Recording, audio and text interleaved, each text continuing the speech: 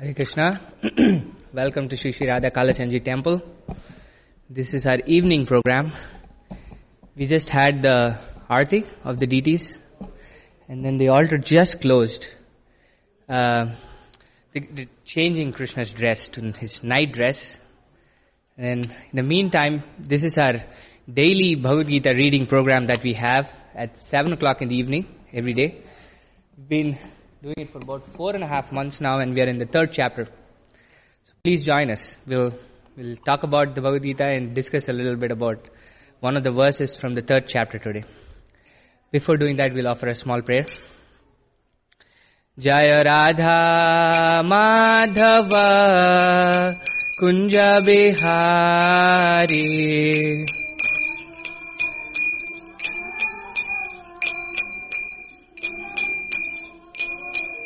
Jaya Radha Madhava Kunja Bihari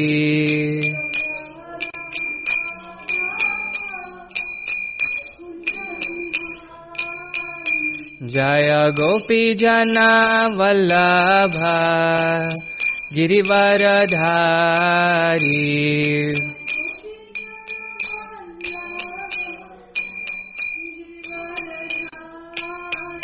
Jaya Gopi Jana Vallabha Girivaradhari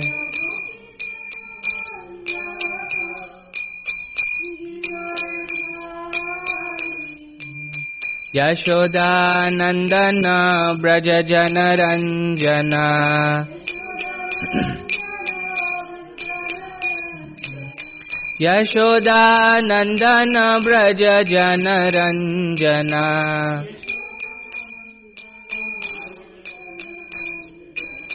Yashoda Nandana Braja Jana Ranjana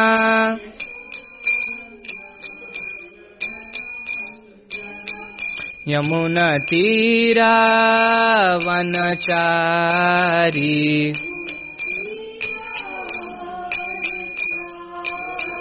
Yamuna Tira Vanachari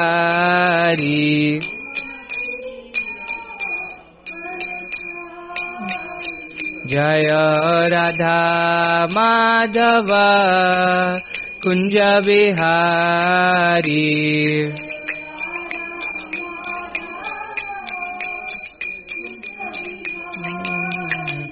Hare Krishna, Krishna Krishna, Hare Hare, Hare Rama, Rama Rama, Hare Hare.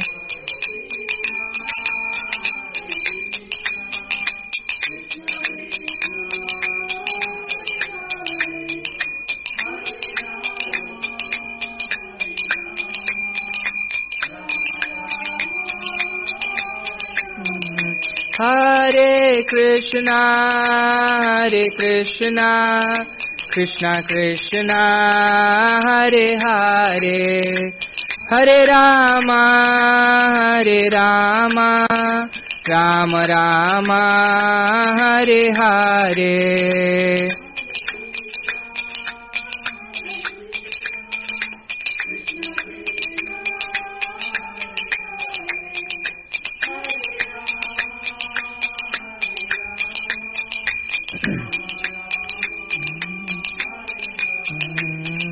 Jaya Prabhupada, Jaya Prabhupada, Jaya Prabhupada, Jaya Prabhupada.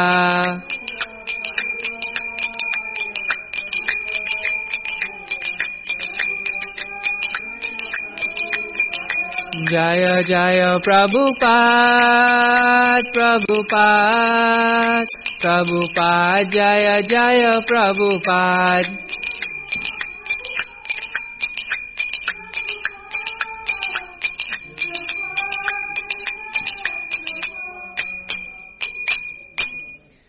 Jai Om Vishnupada Paramahamsa Parivrajakacarya Ashtottara Sata Shri Srimad Divine Grace A.C. Bhaktivedanta Swami Srila Prabhupada Ki Jai.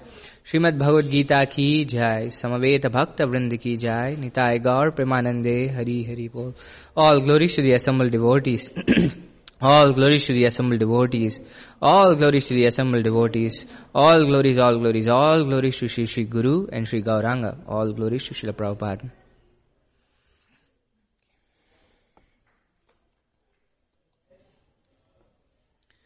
Okay. 20? 28, right, yeah. Okay. We're reading from Bhagavad Gita as it is, chapter 3, titled Karma Yoga, and we are on text 28 today. Please repeat. Om Namo Bhagavate Vasudevaya. Om Namo Bhagavate Vasudevaya. Om Namo Bhagavate Vasudevaya. So, how many of you have read the Gita? Read the Gita? Know about it? Go on.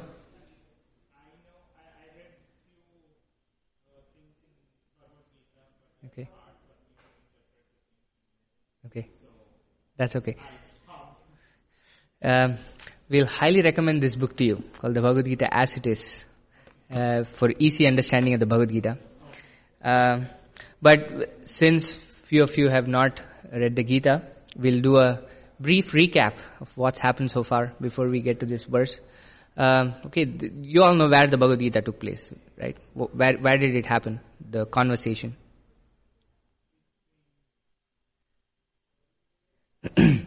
Krishna and Arjuna, and it happened in the battlefield of Kurukshetra.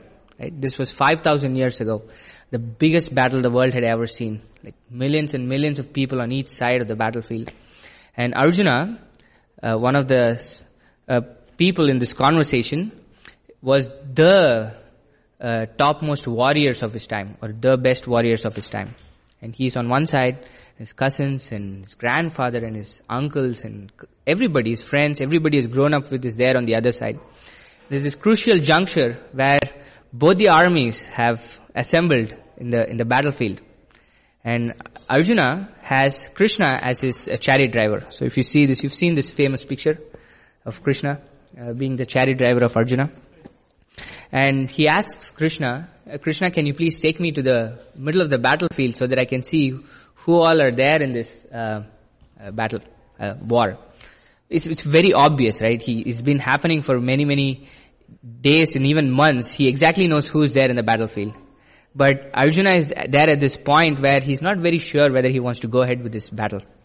And he gives several very nice reasons to Krishna to say, Krishna, I really don't want to fight.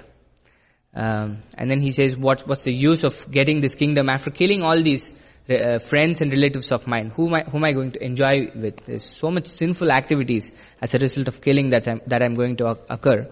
And a few other reasons also. And yet, and these are very good reasons. This is what happens in the first chapter. And then, at the beginning of the second chapter of the Gita, Arjuna is still not convinced by his own reasons. And then there's a pivotal point, right? Krishna and Arjuna are really close friends. They're so close that they slept on the same bed, ate from the same plate. They would just pull each other's legs, really intimate friends. But at this point, Arjuna is requesting Krishna and saying, Krishna, I'm really confused. I don't know what to do. Take me as your disciple and please tell me for sure what I have to do in this situation. And then from then on, Krishna starts speaking. And the second chapter is basically like a complete summary of the entire contents of the Gita. This chapter is titled Contents of the Gita Summarized. Right? And then in the third chapter, Arjuna asks a very important question to Krishna. Because Krishna has spoken a few things in the second chapter and Arjuna is a little confused about what he should actually do. So in the second chapter, Krishna tells Arjuna, you're speaking like a wise man for all the reasons that he had given, but it's not really proper. So you have to do your duty. So you're a warrior. You should go and fight. And at the same time, Krishna also says, Arjuna, you should also use your intelligence. And use your intelligence in such a way that your senses are not engaged in this world. He gives an example of a tortoise, of how a tortoise pulls its limbs inside its shell, right? You've seen the tortoise pull its limbs. Whenever it wants, it can disengage. And whenever it wants, it can engage. So, and then Arjuna is a little bit confused. Krishna, you're asking me to fight, or are you asking me to renounce? What should I do? I'm really confused about it. So then Krishna begins his answer to Arjuna's question. And one thing we can see in the Bhagavad Gita, throughout this is happening, is that it's a constant conversation. It's not like, you do it because I said so. Krishna is encouraging Arjuna to ask questions. And these questions are also asked in a proper way, right? First, Arjuna recognizes Krishna's supremacy and then says, I surrender to you. Just because I surrender to you doesn't mean I'm going to blindly follow everything that you're saying. I need to understand why I have to do some things. Right? So this is a constant feature of the Bhagavad Gita. And there is an important verse in the Bhagavad Gita that talks about surrendering to a teacher, a spiritual master. And there Prabhupada, who is our founder Acharya, he writes in his purport that we condemn blind following and absurd inquiries. These are two sides of the same coin, right? Blind following means you just remove your intelligence and just keep doing what you're asked to do without having no idea why you're doing it. And absurd inquiries is the exact opposite of it. I'll just ask questions for the sake of asking questions. I never really want to know the answer. I'll just keep asking, not wanting to apply. But you see this perfect middle ground in the Bhagavad Gita. And Krishna is wonderful in the sense that the same question Arjuna asks in the 3rd chapter, he's going to ask again in the 5th chapter. But Krishna answers it patiently because it's coming from a proper place of inquiry, right? Okay. So the chapter is titled Karma Yoga. How many of you have heard this word karma? Karma? What do you think it is?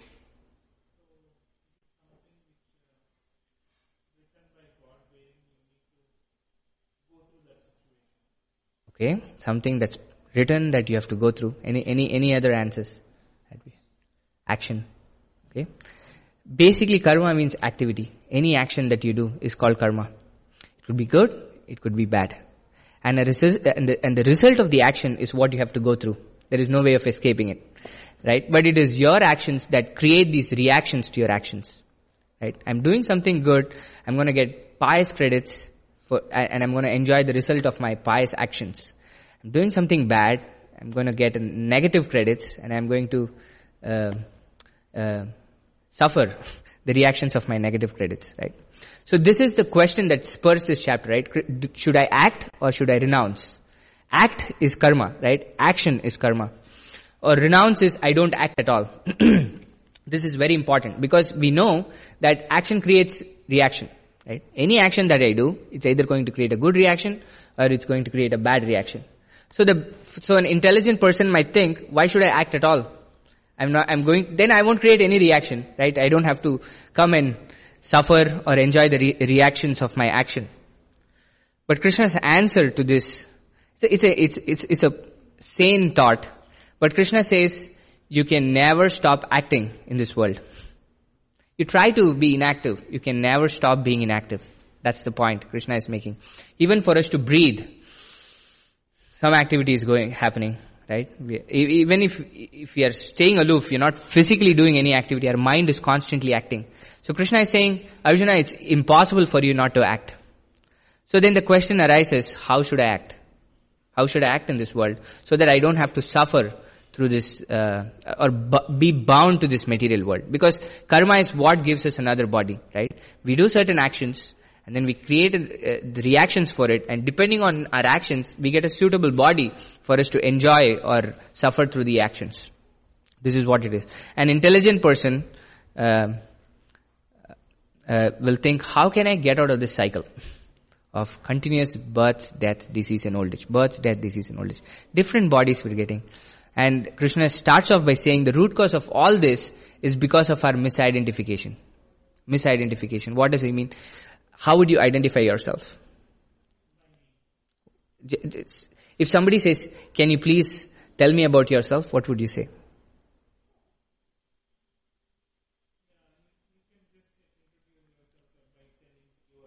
Okay. Okay. What do you do? So, my name is Srinath. I work in such and such a company. I was born in such and such a place. And then I'm living in such and such a place, right? These are all the tags that we put on ourselves, right? I'm a man. And because I was born in a certain country, I'm an Indian and an American, I'm an African, like that. But Krishna says, this is our biggest misidentification, right? This is not who we actually are. Because every single identity that we gave ourselves is because of our birth. I was born in such a certain place, that's why I get that identity of being that countryman. I was born in a particular body, that's why I get a particular gender that I assign myself. And then everything that results is a result of the body that we take. And Krishna's first instruction is that you're not this body. But if we are not this body, what are we? Krishna says we are the spirit soul. We are the eternal spirit soul. That eternal means there was no beginning and no end. We've always been there. That is our nature. That is why we don't want anything to get over, right? We are very fearful of losing things because the nature of things in this world is it's temporary. It's completely opposite of who we actually are. We are eternal spirit souls, but we misidentify with this body and think I'm this body. And what do we have in this body? We have different senses in this body. Mouth, ears, and these senses always go after the sense objects. The mouth wants to eat something really nice, speak something, constantly wants to speak something. The ear wants to hear something nice. The eye wants to see something nice. And we think satisfying our senses will actually make me really happy. Really happy. But in our personal experience in this world, we know that it doesn't make us always happy. Okay, there are few points where we get this happiness, but then it comes crashing down. It's up and down and up and down. That is the nature of this world. But our eternal nature is that we are blissful beings. We don't like this crash at all. We always want to be happy, right? Does anybody else here wants to suffer? I don't want to suffer. We always want to be happy, right? That's why we actually do everything that we do. So Krishna says, there is a way in which you can act, in which you don't have to suffer at all. There is no karma. There is no positive reaction. There is no negative reaction. There is only blissful reaction. It's always blissful. That's the point of this verse that Krishna is going to speak about. So he's spoken about action, why we should act, why we cannot stop from acting and whatnot. And Krishna is talking about how we can actually act in this world. Because all of us are going to act in this world, right? So we'll see what Krishna says. So we'll read the translation. That's how we're doing, word for word translation, and then the entire translation of the word. We'll read the verse, word for word translation, and the English translation. And we have something called the purport. So Srila Prabhupada, our founder Acharya, has written, because it's hard to read on our own, right? So there is some explanation of how we can actually understand what Krishna is saying. So that makes it easier for us to understand the Gita. So we'll read that and then we'll discuss a little bit. Okay? So the verse today, text 28. तत्त्ववित्तु महाबाहो गुणकर्म विभागयो गुणगुणेषु वर्तन्ते गुणागुणेषु वर्तन्ते इति मत्वा न सज्जते. Translation and purport by His Divine Grace A.C. Bhaktivedanta Swami Srila Prabhupada. Srila Prabhupada ki jai. Tattvavit, the knower of the absolute truth. Tu, but. Mahabaho, O mighty armed one. Guna karma, of works under material influence. Vibhagayo, differences. Guna, senses. Guneshu, in sense gratification. Vartante, are being engaged. Iti, thus. Matva, thinking. Na, never. Sajjate, becomes attached. Translation. One who is in knowledge of the absolute truth, O mighty armed, does not engage himself in the senses and sense gratification, knowing well the differences between work in devotion and work in fruitive results.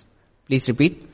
One who is in knowledge of the absolute truth, O mighty armed, does not engage himself in the senses and sense gratification, knowing well the differences between work in devotion and work for fruitive results. Okay. This is the purport by Srila Prabhupada. The knower of the absolute truth is convinced of his awkward position in material association.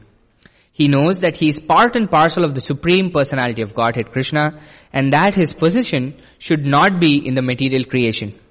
He knows his real identity as part and parcel of the Supreme, who is eternal, bliss and knowledge. And he realizes that somehow or other he is entrapped in the material conception of life. In his pure state of existence, he is meant to dovetail his activities in devotional service to the Supreme Personality of Godhead, Krishna. He therefore engages himself in the activities of Krishna consciousness and becomes naturally unattached to the activities of the material senses, which are all circumstantial and temporary. He knows that his material condition of life is under the supreme control of the Lord. Consequently, he is not disturbed by all kinds of material reactions, which he considers to be the mercy of the Lord.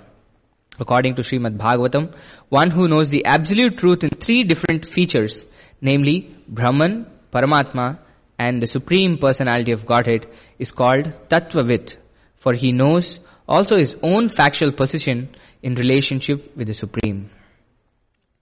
Om Ajnanaatimirandasya Jnananjana Shalakaya Chakshurunmilitam Yena Tasmai Shri Gurave Namaha Shri Chaitanya Manobishtam Stapitam Yena Bhutale Swayam Rupa Kadamahyam Dadati Swapadantikam Vandeham Shri Guru Shri Utapadakamalam Shri Gurun Vaishnavamsha Shri Rupam Sagrajatam Sahagana Raghunathanvitam Tam Sajivam Sadvaitam Savadutam Parijana Sahitam Krishna Chaitanya Devam Shri Radha Krishna Padan Sahagana Lalita Shri Vishakhanvitamsha He Krishna Karuna Sindhu Dinabandho Jagatpate Gopesha Gopika Kanta Radha Kanta Namostute Tapta Kanchana Gaurangi Radhe Vrindavaneshwari Vrishabhanu Sute Devi Pranamami Hari Priye Vancha Kalpatarubhyasya Kripa Sindhubhya Vacha Patitanam Pavanebhyo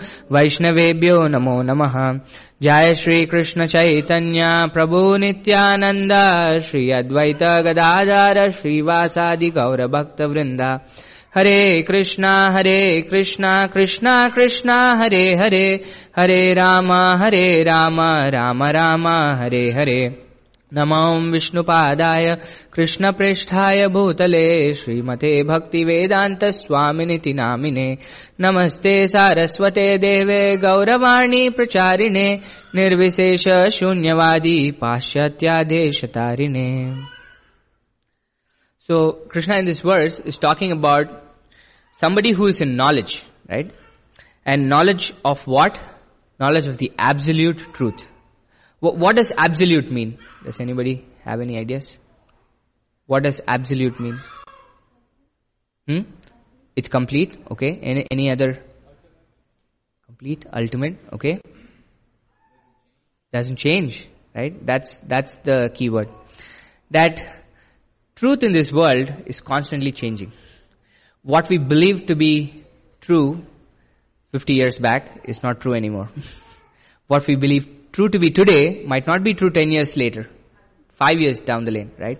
So the truth in this material world is not absolute in nature.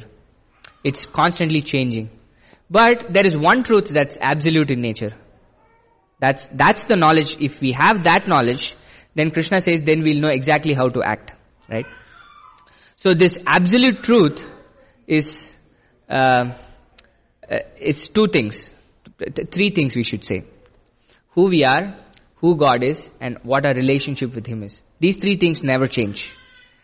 We think we are this body. That's why the things that we do are constantly changing, right? But we are not this body, but we are the spirit souls, which is absolute in nature. Krishna says, Najayate mriyate va kadachin nayam bhutva bhavita va na bhuya. Ajo nitya shashvato yam purano na hanyate hanyamane sharire. That this is our eternal nature. Najayate mriyate va kadachin. That we never came into being, we'll never come into being, and we are not in being. We are eternal living entities. And we are nityam, we are eternal. And shashvata, we are very stable. Na hanyate hanyamane sharire. That when the body dies, we don't die.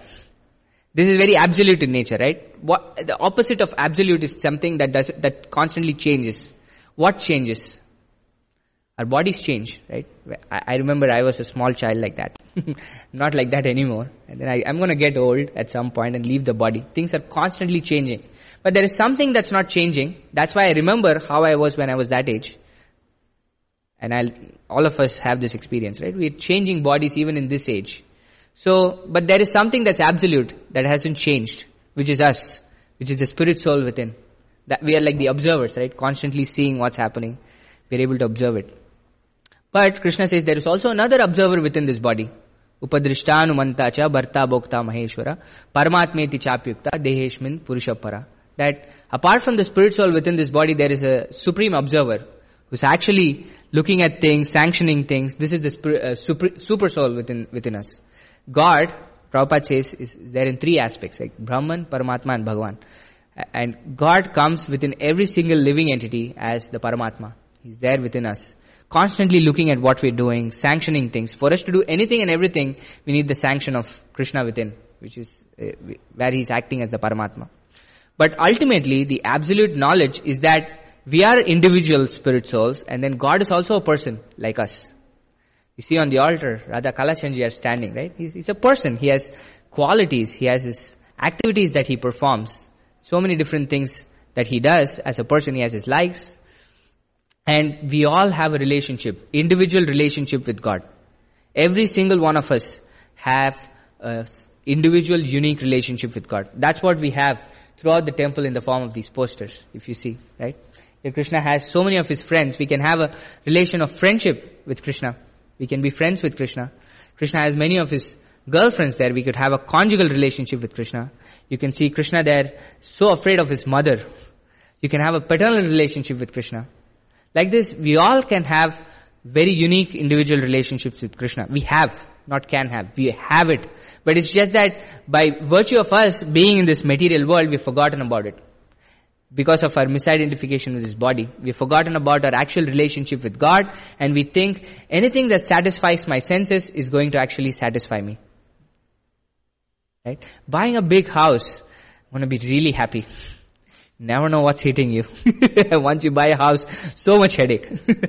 Just to deal with the repairs that you have to do, the maintenance that you have to do. Oh my God, it's incredible. I'm going to buy a new car. It's going to make me really happy. Nope. Again, the maintenance is the most difficult aspect of this world, We think so many different things are going to give us happy based on our senses, but it doesn't give us happiness at all. So, how do we act? We have to act in this world, right? So just because we have these senses, how do we engage these senses? So that's what Krishna is saying here in this verse. One who is in knowledge of the absolute truth, O mighty armed, does not engage himself in the senses and sense gratification. What does sense gratification mean? What does gratification mean? Does everybody know? Satisfaction? Satisfying the senses. Gratifying means something that's satisfying, right? Think is very pleasing. That's gratifying, right? So we think we gratify the senses. Oh, I see a nice donut there and I'm going to eat it and it's going to be really satisfying. Okay. Nope. It's not really going to be satisfying. That's Krishna's point. That if we try to satisfy our senses, ultimately it's only going to cause us misery, Krishna says. It's an incredible verse that Krishna says in the second chapter. Krishna says, any activity that has a beginning and an end, if you perform such an activity, it's only going to end up in misery, Krishna says. How many of our activities have a beginning and an end? Every single activity that we do, right? I'm going to speak now. It has a beginning. I'm going to stop now. It has an end. I'm going to start eating. It has a beginning and it has an end. Practically speaking, every single activity that we perform in this world has a beginning and an end, which is the recipe for misery in this world. So how do I act in this world? So Krishna says, for that, we have to know the difference between work and devotion and work for fruitive results. The work is the same. Why are we doing that work for? Is the key question that all of us have to ask. Am I working for satisfying my own senses, or am I working in devotion? This is the point. I'm going to eat, right? We can't stop ourselves from eating. How many of us can go hungry forever? No chance. That activity of eating has to happen, right? Why am I eating? so that I can satisfy my hunger. I can be so happy eating a big buffet. We have Kalachandjis here. Food is really good. Please go and have food. I'm not saying don't have it there. But the point is, if we eat it for ourselves, then it's a big problem. And we'll go through we've done this before, but we'll still, I want to go through this social experiment, right? What did you eat for lunch? Yeah. Sweet potato, white rice and peas. Okay, where do you get it from? Yeah, the grocery store. How did it come to the grocery store? Anybody else? How does sweet potato come to the grocery store? In a truck? I mean, truck is bringing it from somewhere.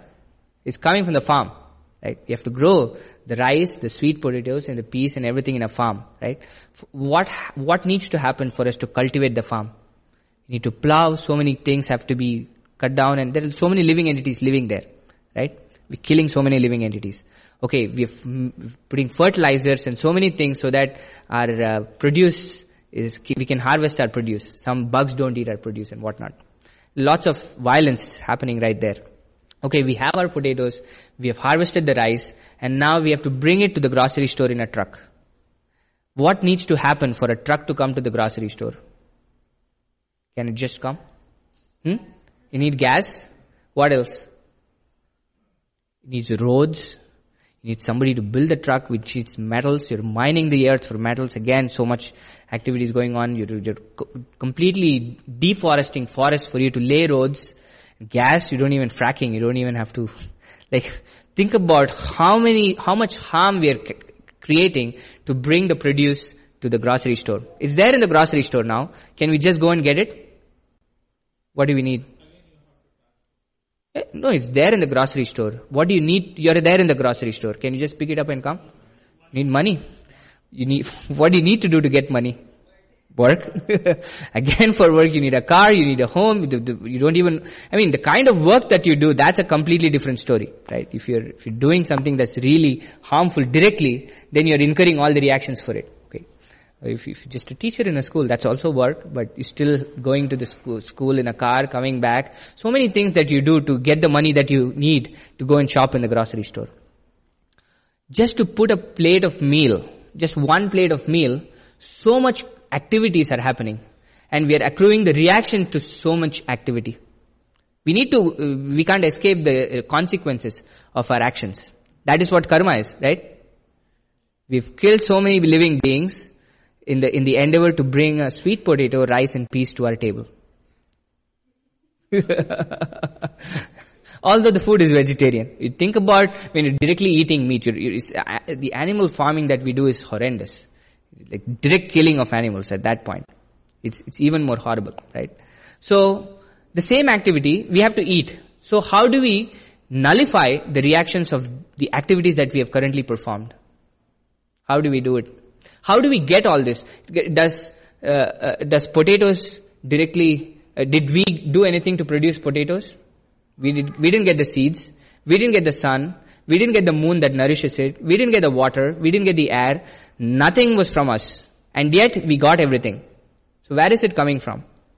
If you go to the supermarket to buy the sweet potato and not pay money and just grab it, what are you called? A thief. That's exactly what we've been doing, right? We didn't get any of the resources that we actually claim to be ours. And yet, we don't recognize the person who is actually giving us everything. And therefore, we have to face the consequences of the action. If you are a thief, you have to go to the jail. There is no way. At least in the government somehow you might escape. But in the universal government that God has created, there is no way you're escaping your karma. Impossible. So the same activity of eating, we eat, but before we eat, we recognize where it is all coming from. And then be grateful for it. And put the plate in front of Krishna and say, Krishna, thank you so much for giving me this meal. You please have it first, because everything is coming from you. And then we'll have the remnants of your food. What this does is gives us basic decorum. We're not thieving from the person who gave us, but it builds the relationship between us and God that we've forgotten. Right? By this simple activity of offering this meal to God every single day before we eat, and then taking the remnants of that food, the food becomes spiritualized. It's not the same sweet potato rice and peas anymore. It's spiritual sweet potato rice and peas. Right? And then it completely purifies us. And then what it does is, as we start getting purified, we start coming off of this misconception that we are this body. And then we recognize the absolute truth for what it is. That, oh, I am the spirit soul. Okay, I am the spirit soul, so what am I supposed to do? Who am I? Why am I here? All these answers start popping into our head. And then we realize, oh, this is my Lord. I have a relationship with Him. Right? And we still do the same thing, even there. Once we get to know it, we again serve. Because the nature of this world is all of us have to serve. We can either serve our own senses, or we can serve the Lord. Serving our own senses is going to put us in misery, but if we serve the Lord, it's going to put us in bliss. It's going to put us in happiness. We might think, the husband is serving the wife is serving the husband, both of them are serving the child together, we're serving the bosses at work. Everybody is a very thankless boss in this world, right? And we might think, I don't have a family, I'm not serving anybody, I'm recluse and separate, but you're still serving your senses, right? If every 6 hours or 7 hours you're hungry, your mind is saying, oh, put some food in the body. You're serving your senses in some way or the other. But there is a way to serve. This is our very nature, is that we are bound to serve. We can choose to serve either ourselves or either God. And that is devotional service. That's why bhakti is translated as devotional service.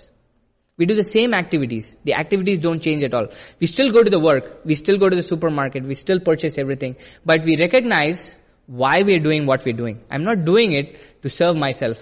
I'm doing it to serve the Lord, so that I can please the Lord, who is my Lord and Master. Right? And through that, we get incredibly happy. Because Krishna is an incredible master. Look at all the masters in this world.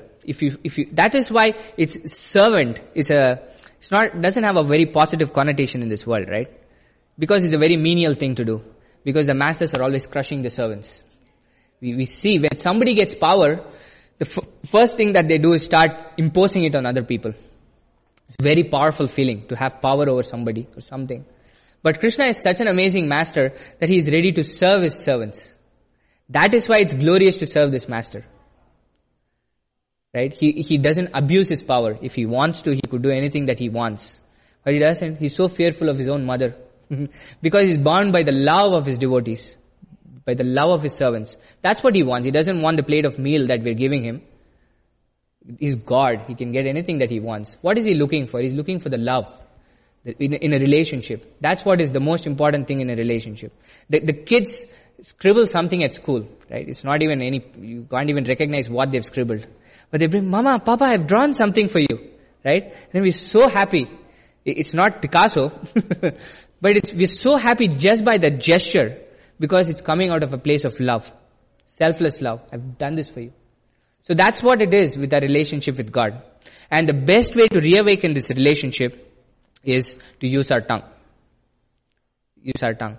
We can use our tongue in two ways, right? One is to speak and one is to eat. So to eat, every meal that we take, we can offer it to Krishna before we eat. Krishna, thank you so much for giving me this meal. You take it first and then I'll take it. Just offer it to him. Be grateful for what we're getting. And the other way we can use our tongue is by chanting this Maha Mantra that we have here. This is the most powerful mantra you can ever chant. And it gives all the benefits that you would ever want and more.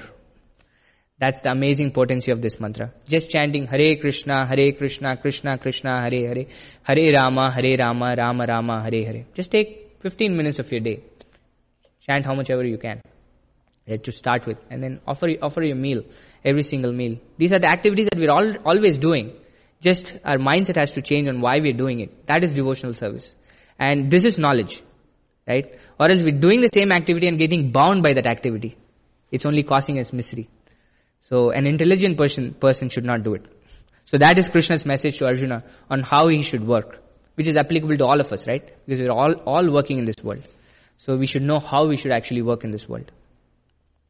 So we'll stop here, and if there are any questions or comments, we can take them. Any? Do you have something? Okay. So your hand move. Yes, Mataji. Yeah, that's an important point. Is that every reaction that we are actually experiencing is a result of our own actions in the past. We cannot blame God and say, you put me there. Krishna is very clear with what he's saying. Is that we have something called free will. Very minute. Prabhupada says here, right? We are parts and parcels of God. Which means we have the same qualities that God has, but in very minute quantities.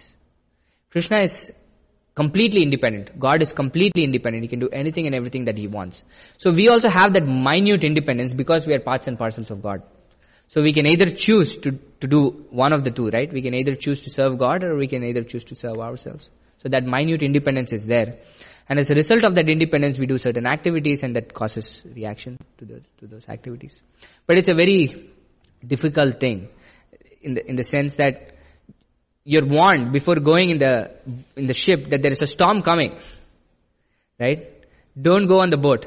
But once you have taken your own decision to step on the boat and then go, then you have to face the consequences of the storm. There is no way it's very hard to get out of it. The only way you can get out of it is by coming directly in contact with these devotees of Krishna or the words of Krishna like that. Then our life changes. Because we see, like many people, it's very hard for them to break out of this modes of nature. That's what we call it. It's a very, very difficult thing to overcome. Yeah. But the only solution Krishna says is to surrender to him. Then you can overcome the modes of nature. This material world is compared to that of a big, vast ocean. Right? This is called samsara. Samsara sagara. This is, that's the question that all the scriptures are trying to answer, right? We are constantly in this ocean and then we're constantly being dunked in this ocean. Like we're gasping for breath. We come out and then we gasp and we think that's happiness. Oh, I got something. And then again somebody dunks us inside. Like, oh. So then somebody comes and throws a rope. Hey, hold on to this. That's the Bhagavad Gita. Right? That is why Krishna comes time and time again to this material world. To show us this path that, hey, this is not where you're supposed to be. This is not your home. Come back. There is a better place where you can enjoy with me. You see? That's what it actually is. So, we'll stop here for now. Thank you all for coming. The darshan should open in another 13 minutes. So, Hare Krishna. I'm sorry? Yeah, the curtains will open now. They're just finishing up dressing. So, 8 o'clock the curtains would open.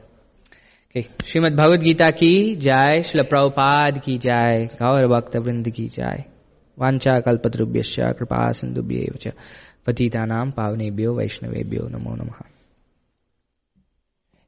One thing I forgot to say. If you don't have a copy of the Bhagavad Gita, I highly recommend you taking one. It's outside on our book table there. It's donation based. Whatever you want, you can just drop it in the box there. But please do take it. This is really nice.